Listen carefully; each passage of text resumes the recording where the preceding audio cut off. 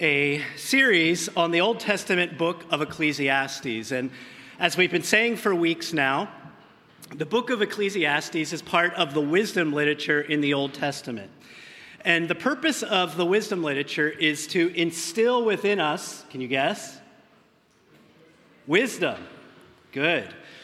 The purpose is to instill within us wisdom to help us successfully navigate through life. What God is wanting to do through his word is he's wanting us to recognize that as creator, he knows how the world is meant to operate. He made it. And he also is the redeemer. So he knows what is true about the fact that the world is fallen, it's broken, it's not the way it's supposed to be. And he's wanting to communicate to us wisdom. You could almost think of it in this way, that as we look to Ecclesiastes and we're guided by this person that we are referring to as the preacher, because that's how he's introduced to us in the very beginning of the book, the preacher is mentoring us. The preacher is a guide, as we've been saying. He's taking us on an exploration of life. And what the preacher in particular is trying to do is something that each and every one of us tries to do, and that is to make sense of life. Specifically, the preacher is trying to find that thing, the key that might unlock all of the mysteries of life, that would give the preacher the vantage point of life to be able to see everything the way it is, to know everything. He's on this search, but as we've been seeing time and time again, he ends up frustrated. Because every time he moves to the next thing and says, well, maybe this is the thing, maybe this is the key, he ends up bringing us into his conclusion, which is, wasn't that. And that's why we get the repeated refrain throughout the book, life is vapor. It's what he's saying there is that trying to make sense of life comprehensively and perfectly is like chasing the wind. It's like vapor that you see and then you don't. So that brings us to our passage this morning, Ecclesiastes chapter 3. We're going to look at verses 9 through 15. Pastor Israel last week walked us through verses 1 through 8. So let me go ahead and read for us verses 9 through 15. What gain has the worker from his toil? I have seen the business that God has given to the children of man to be busy with. He has made everything beautiful in its time. Also, he has put eternity into man's heart, yet so that he cannot find out what God has done from the beginning to the end. I perceive that there is nothing better for them than to be joyful and to do good as long as they live. Also, that everyone should eat and drink and take pleasure in all his toil. This is God's gift to man. I perceive that whatever God does endures forever. Nothing can be added to it, nor anything taken from it. God has done it so that people might fear him. That which is already has been. That which is to be already has been. And God seeks what has been driven away. Let's pray. Father, open your word to us in such a way that you might transform our minds and our hearts. It could be in this moment that we don't actually feel that happening, but help us to trust that you are always at work. And I pray that you would do this in our midst, regardless of where we find ourselves right now, believing, disbelieving, or unsure of what we believe when it comes to the things of Jesus. We pray in his name, amen. I want you to take a moment and look around the room. Not at the structure of the building, but at the people around you. And as you do so, you can be certain of something. That the person next to you, the person behind you, the person in front of you, they have a secret. And you actually share that same secret. Now you might be thinking, this is getting awkward. I have lots of secrets. Which secret are you talking about? Well, I'm talking about that secret which you share with everyone. It's a secret that we can't hide. It's a secret that we can't get away from. And it's a secret that the preacher of Ecclesiastes brings out into the open in these verses. I bet you have a question. What is the secret? Not going to tell you yet. You have to wait a few moments. We'll get there. The preacher begins this section in verse 9 by asking a question. It's a question that he's asked previously already in the book of Ecclesiastes. And the question is this: what gain has the worker from his toil? In other words, we could put it this way: what is the point of all of our work? Now, don't think specifically of work as like a 9-to-5 job, like your vocation. It includes that.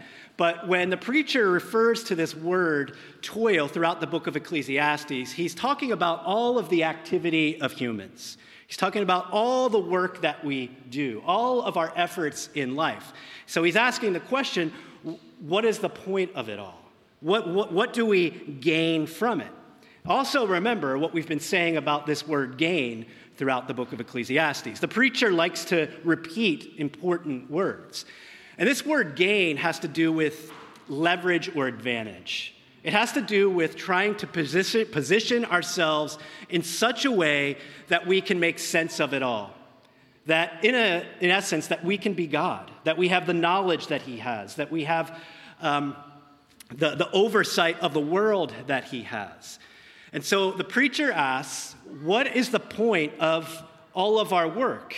Because does it actually provide us with this leverage, this advantage that he's talking about? Well, we also have to connect this back to the verses that came before, that Pastor Israel focused on last week. Because verses 1 through 8 set the stage for our passage this morning. And those verses focus our attention on time. The verses are basically a poem. It's a reflection on the way life goes. You've probably heard the famous phrase that comes from this portion of Ecclesiastes: for everything there is a season. The word season means appointed time. There's a time for everything. That's the point of the poem. A time for this and a time for that.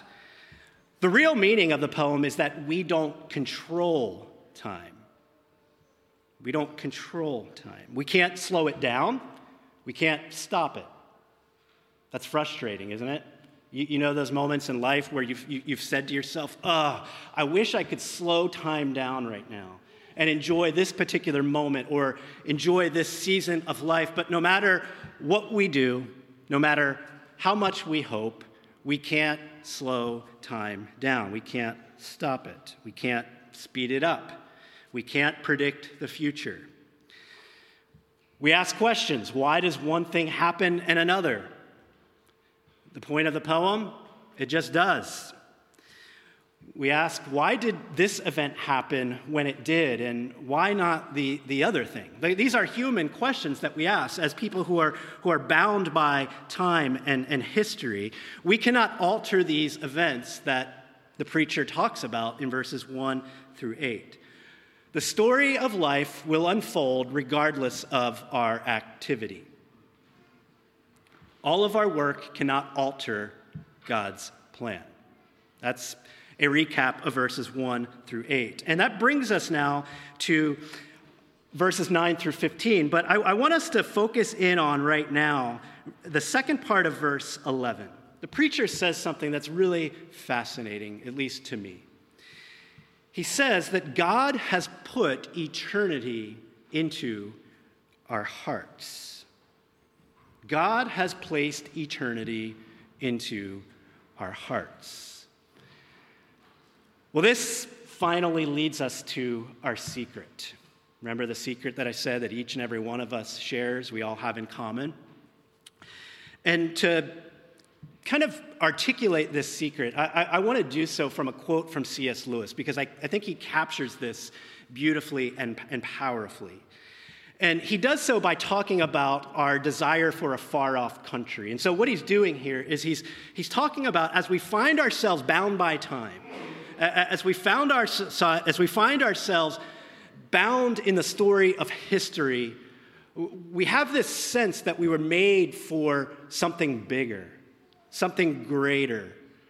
We have this sense that we were created for transcendence. In other words, something that is above the ordinary moments of life. We sense this deep down in who we are. And C.S. Lewis is using the metaphor of a desire for a far-off country. We're searching for this far-off country. We don't know where it is, but we long for it because we have this sense of eternity or transcendence. And so he writes this, "In speaking of this desire for our far-off country, which we find in ourselves even now, I feel a certain shyness.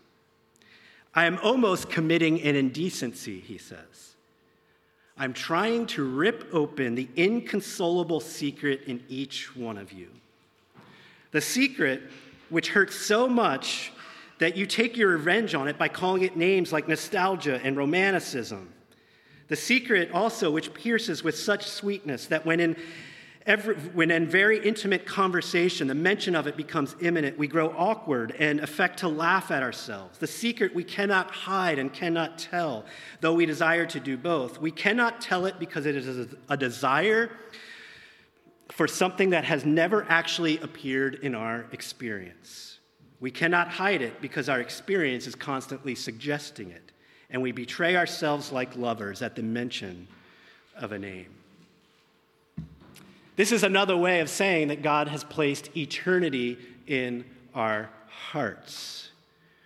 Our hearts long, our hearts yearn, our hearts ache for something beyond the present moment. You know, we kind of reflected on this a few weeks ago when we were talking about the idea of pleasure.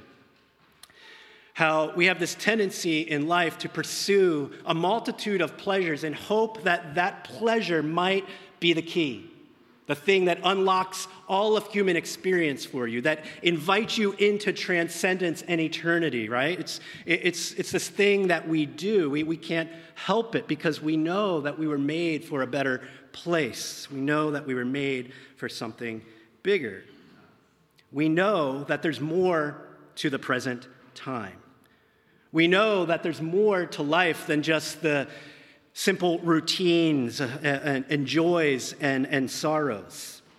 God himself, the preacher says, has placed within us a sense of transcendence, that there's more to life than what we can see. And we carry this around with us every day of our lives. This is the secret that each and every one of us shares. We have an inkling. Sometimes it's only an inkling that there's something more out there. I want to give you a couple ordinary examples to illustrate this. The other day, I came across an article in the Philadelphia Inquirer, and the title of the article was "What Philly and What Philly Sports Fans Taught Me About Fandom." Written by a columnist named Stephanie Farr, and she talks about how she moved to Philadelphia in 2007, and one of her former coworkers asked her the question before she moved if she liked sports, and she said no. And her friend said, "Well, if you're moving to Philadelphia, you're not going to have a choice." And since she moved to Philly in 2007, her love for sports has grown in appreciation. I don't know that she would consider herself a sold-out sports fan, but she said something really interesting in this article. "What I didn't understand about fandom," she writes, "that I get now, that I get because of all of you," speaking of the fans, "is that it's about being part of something bigger than yourself." She goes on to say, "I've chased that feeling my whole life and only found it in a few places: the night sky, the open ocean, and right here in Philadelphia." Some of you are thinking, this woman's crazy. I think she's brilliant. But this is an illustration of what we're talking about. Why do Philadelphia sports fans, or sports fans in general, or Stephanie Farr in particular, what is the deal here? Why does this thing happen to her heart when it comes to sports? It's because of what the preacher says here in Ecclesiastes 3. God has placed eternity in her heart. She can't help but to sense this. It's her desire, as she writes herself, to be a part of something bigger than herself. And interestingly, she uses the language of chasing after something her whole life. This is what the book of Ecclesiastes is about. The preacher is chasing after the thing, the key that will unlock it all. And the conclusion he keeps arriving at is what? That's all it is a chasing after the wind, because everything he turns to, it doesn't end up being the key that brings him ultimate satisfaction. One more. Albert Camus was a philosopher, not a friend of Christianity, but at one point he was reflecting on his desires and his activities in life, and particularly his desire to live a promiscuous lifestyle. And at one point in reflecting on this, he writes this: "Because I longed for eternal life, I went to bed with harlots and drank for nights on end." Why? He tells us why. And it's somewhat surprising. Because he longed for eternal life. In other words, God placed eternity in his heart. He had no choice. It's what we do as humans because the desire, the sense of eternity is within us. And so we go about our days longing for what transcends the present moment. The other part of this is that we try to make sense of things. So I guess I could say that this sense of eternity in our hearts, it points us both to our desire for experience and how experience brings us in on this reality that we were made for something bigger than ourselves. But the other thing in addition to experience is meaning, that we're always trying to connect the dots. We're always trying to make sense of life. We're always trying to determine meaning. You know, we see this all the time in life. When something happens in your life, like a big event, it's impossible, isn't it? It's impossible for you to just go on and pretend like it didn't happen. What do you inevitably do? You try to make sense of it. You wonder about the circumstances. Sometimes you ask questions like, well, wow, like if I had just been in this place when that happened, could things have gone differently? This is all of our attempts to make meaning. And it's not a bad thing. It's not a bad thing. This is the exploration that the preacher of Ecclesiastes is on.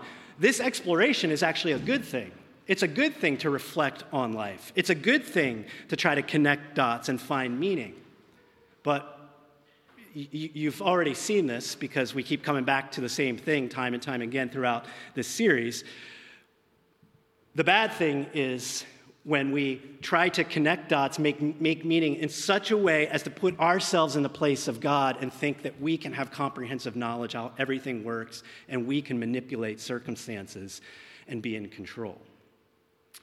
So we have this sense of eternity, but there's this tension. We can't make sense of eternity. We have this sense of eternity, but we can't make sense of eternity. The second part of verse 11, the preacher says, he cannot find out what God has done from the beginning to the end. The word find out here means to figure out, to comprehend by study. You know, as I've said, we have a desire to make sense of life, but we're limited in our ability to do so. And what the preacher says is that both our desire to make sense of life and our inability to do it perfectly are both ordained by God. They're both ordained by God.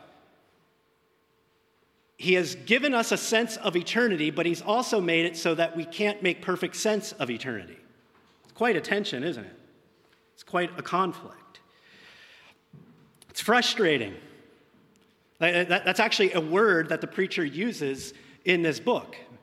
Vexation is the word that's translated in the translation we're using.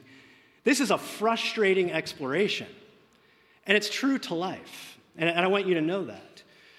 As you come in this morning, I don't know where each and every one of you is in your spiritual journey, but it could be maybe you've grown up in the church, maybe you are de-churched, maybe you're currently unchurched, but maybe you have this idea that has unfortunately been given to you that as a person of faith, you're supposed to have it all figured out.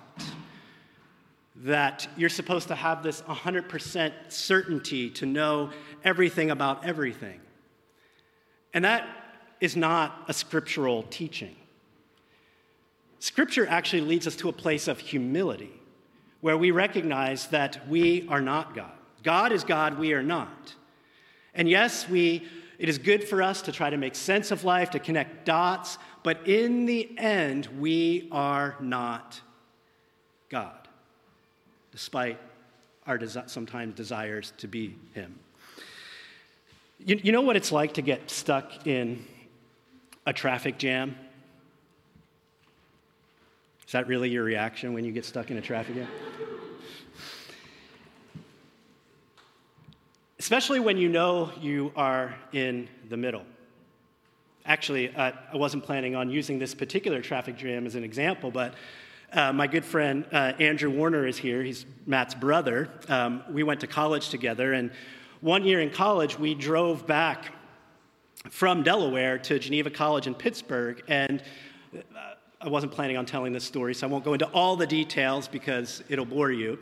But we suddenly hit a stretch of bad weather, and there was ice on the road, and everybody started slamming on their brakes, started running into each other. This is all true.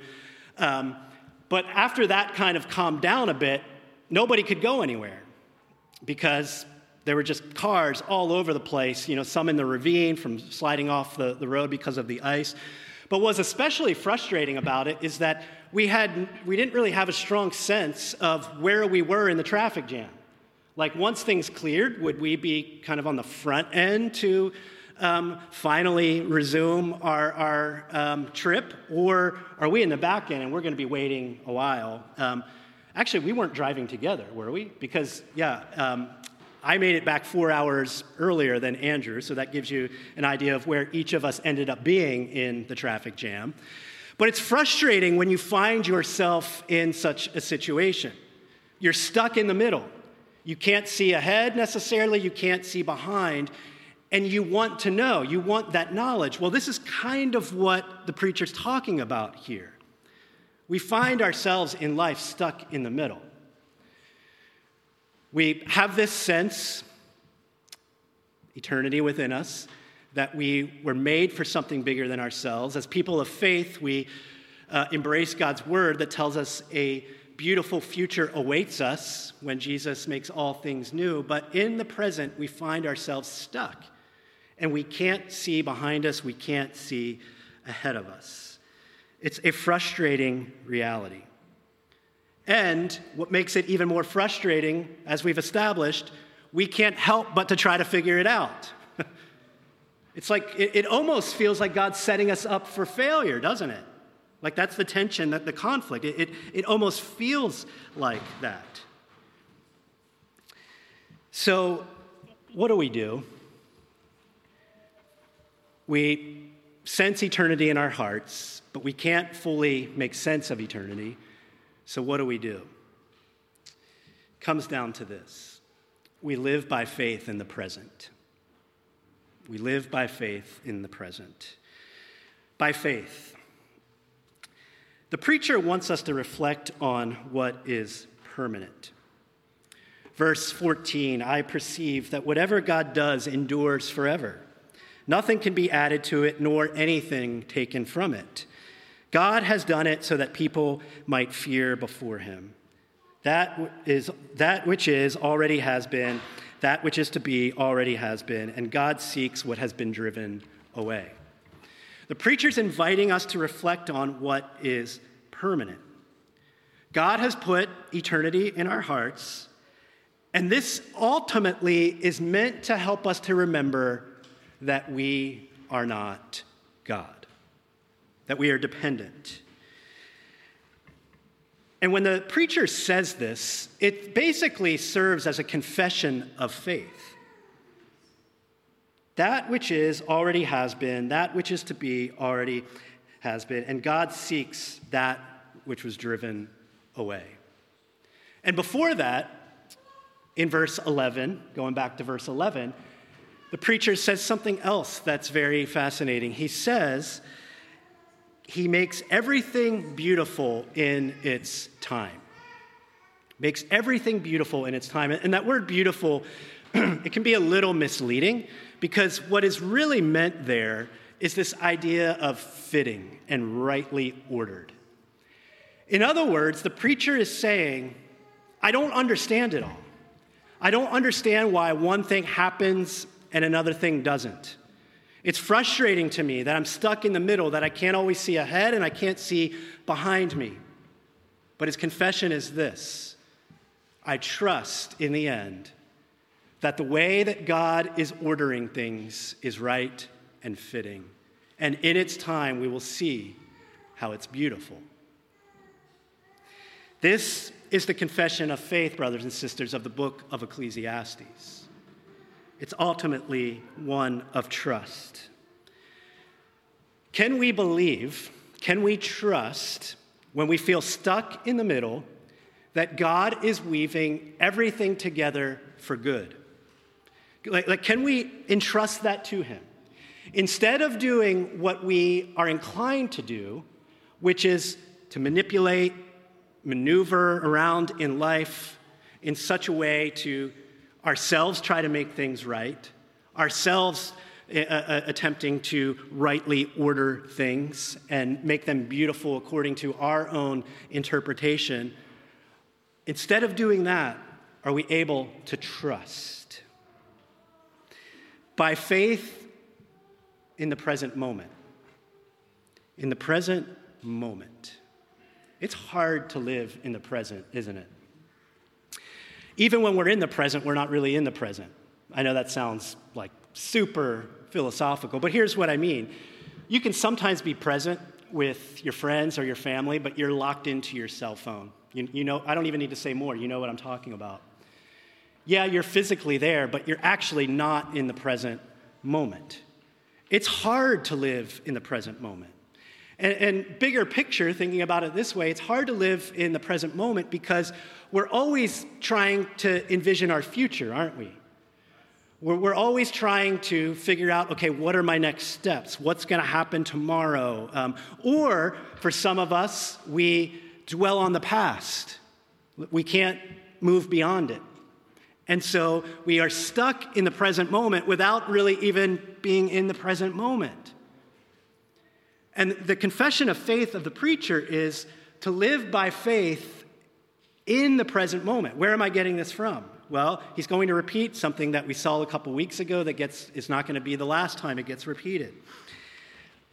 In verse 12, I perceive that there is nothing better for them than to be joyful and to do good as long as they live. Also, that everyone should eat and drink and take pleasure in all his toil. This is God's gift to man. In other words, receive and enjoy God's good gifts to you.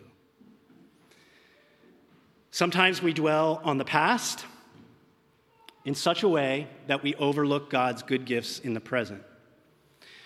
Sometimes we obsessively think about the future in such a way that we overlook God's good gifts to us in the present. God desires for us to live in a moment-by-moment relationship with him by faith.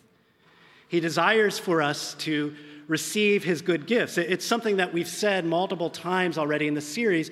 God desires for us to chill out sometimes. To chill out. To receive his good gifts. To eat and drink in gratitude.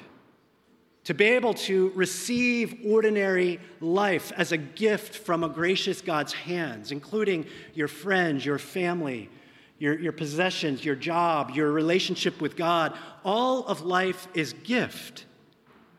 And the way that we kind of came at this a couple weeks ago was we talked about how if all we're doing is obsessively dwelling on the past or obsessively thinking about the future, like we lose our sanity, don't we? Because when we're doing that, what we're ultimately trying to do is control. And it gets so frustrating because maybe like there's an area of life where we feel like, okay, I think I finally arrived at control here. I have this area of life. Oh no, what? Oh gosh, this is out of control. This is how it works. And God wants to invite us out of the obsessive desire to control and into trust and faith in the present moment as we receive his good gifts. Now, the reception of God's good gifts can be tricky because eternity is placed in our hearts. And sometimes what we do, like this isn't new, we talked about it a few weeks ago. What we do is we take God's good gifts and we try to even control them. You know what I mean? We try to control them in such a way that we say, okay, you good gift, you deliver me permanent satisfaction. You make everything beautiful in time. You rightly order my life. And we look to this thing, this person, whatever it is to do this, and it can't do it. It can't deliver. And so C.S. Lewis, remember when he was talking about the inconsolable secret, that desire for the far-off country? Well, he goes on and says, he's talking about the books and music and how we sometimes sense eternity in those specific things. He says, the books or the music in which we thought the beauty was located will betray us if we trust in them. It was not them. It only came through them. And what came through them was longing. These things, the beauty, the memory of our own past, are good images of what we really desire. But if they are mistaken for the thing itself, they turn into dumb idols, breaking the hearts of their worshipers. For they are not the thing itself. They are only the scent of a flower we have not found, the echo of a tune we have not heard, news from a country we have not yet visited. And so as we receive the good gifts from God, we don't have to control them. Rather, what we can do is allow them to point us to God, the one that we were meant to worship. And sometimes in Christianity, we can make it misleading. And what I mean is that we will sometimes say things like, pursue God alone. God's the only one who can satisfy you. And that is absolutely true. That is fundamental teaching of Scripture. But where it can be misleading is we think to ourselves, it's almost like we resent the good gifts in our lives. That's not how it's meant to be. God gives us good things. God wants us to enjoy life so that we would worship him, so that we would be grateful, so that we would be thankful. And in response, we worship him with the whole of our lives, including even the way we use these gifts to bring us closer to him and to bless others with our gifts. As one commentator says, reflecting on this passage, sooner or later, whether due to age, sickness, or circumstance, there will be no other place to go, no other work to try, no other wife to leave, and no other menu from which we can order. At some point, we all have to come to terms with the spiritual truth that true joy is found in God, and God is found right where his gifts are. Brothers and sisters, receive the good gifts of God that are right before you. Don't turn them into dumb idols. Express your gratitude to God and worship him as the giver of all good gifts. And what's beautiful here is that, as we find ourselves stuck in the middle and we embrace the truth of the first 8 verses of Ecclesiastes in that poem, that the story of life will unfold despite our activity. Here's a remarkable truth of Scripture, that God is not bound by time like we are, but God submitted himself to time. He entered into time. The time he created, the world that he created, he entered into it with a physical existence in order to pave the way for us and teaching us how to live in relationship to God moment by faith, receiving God's good gifts and using them to bless others, but even more importantly, to ultimately offer up his life for us. Jesus experienced the seasons. All the seasons under the sun, he experienced them. He absorbed them. He knows the times, we could say. He knows what it's like to feel the variety of things. He entered into time and space. And because he did these things for us, as we respond to him by faith, and we look to Jesus and say, you are the one who leads me to God. You are the one who leads me into fullness of life. As we do that, we ultimately escape the biggest inevitability of life, as we talked about a couple weeks ago, which is death. And so, in Jesus, we can be secure. We can be secure. We can chill out and trust. And last thing I'll point out, and I'll wrap up. The very last part of verse 14. God seeks what has been driven away. God seeks what has been driven away. That is an amazing, amazing reality for us to hold on to. You know how, we feel stuck in the middle? The past is the past, the future we can't see. What this verse is ultimately saying is that God will connect the two. And God seeks what has been driven away. In other words, judgment is real. In other words, God will one day make all things right. Even the hard things of your past, even all of those things that cause you grief in your life, God will seek what has been driven away.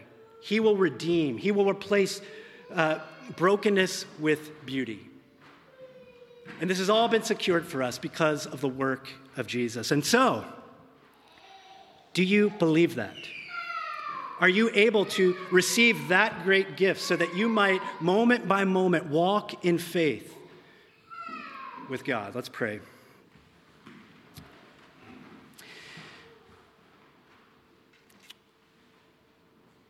Father, we are so grateful that at the last judgment, you will call back the past. You will seek it out and connect it with the future, and nothing will be lost. What this means is that we don't have to strive for the ultimate control that we aspire to in life. We can let you be God. We can trust. And so I pray that you would grant us that trust and that you would grant us the blessing of being able to receive your good gifts and being able to point others to you, the one who is the giver. We pray these things in your name, Jesus. Amen. If you have children who were in City Church Kids, you can go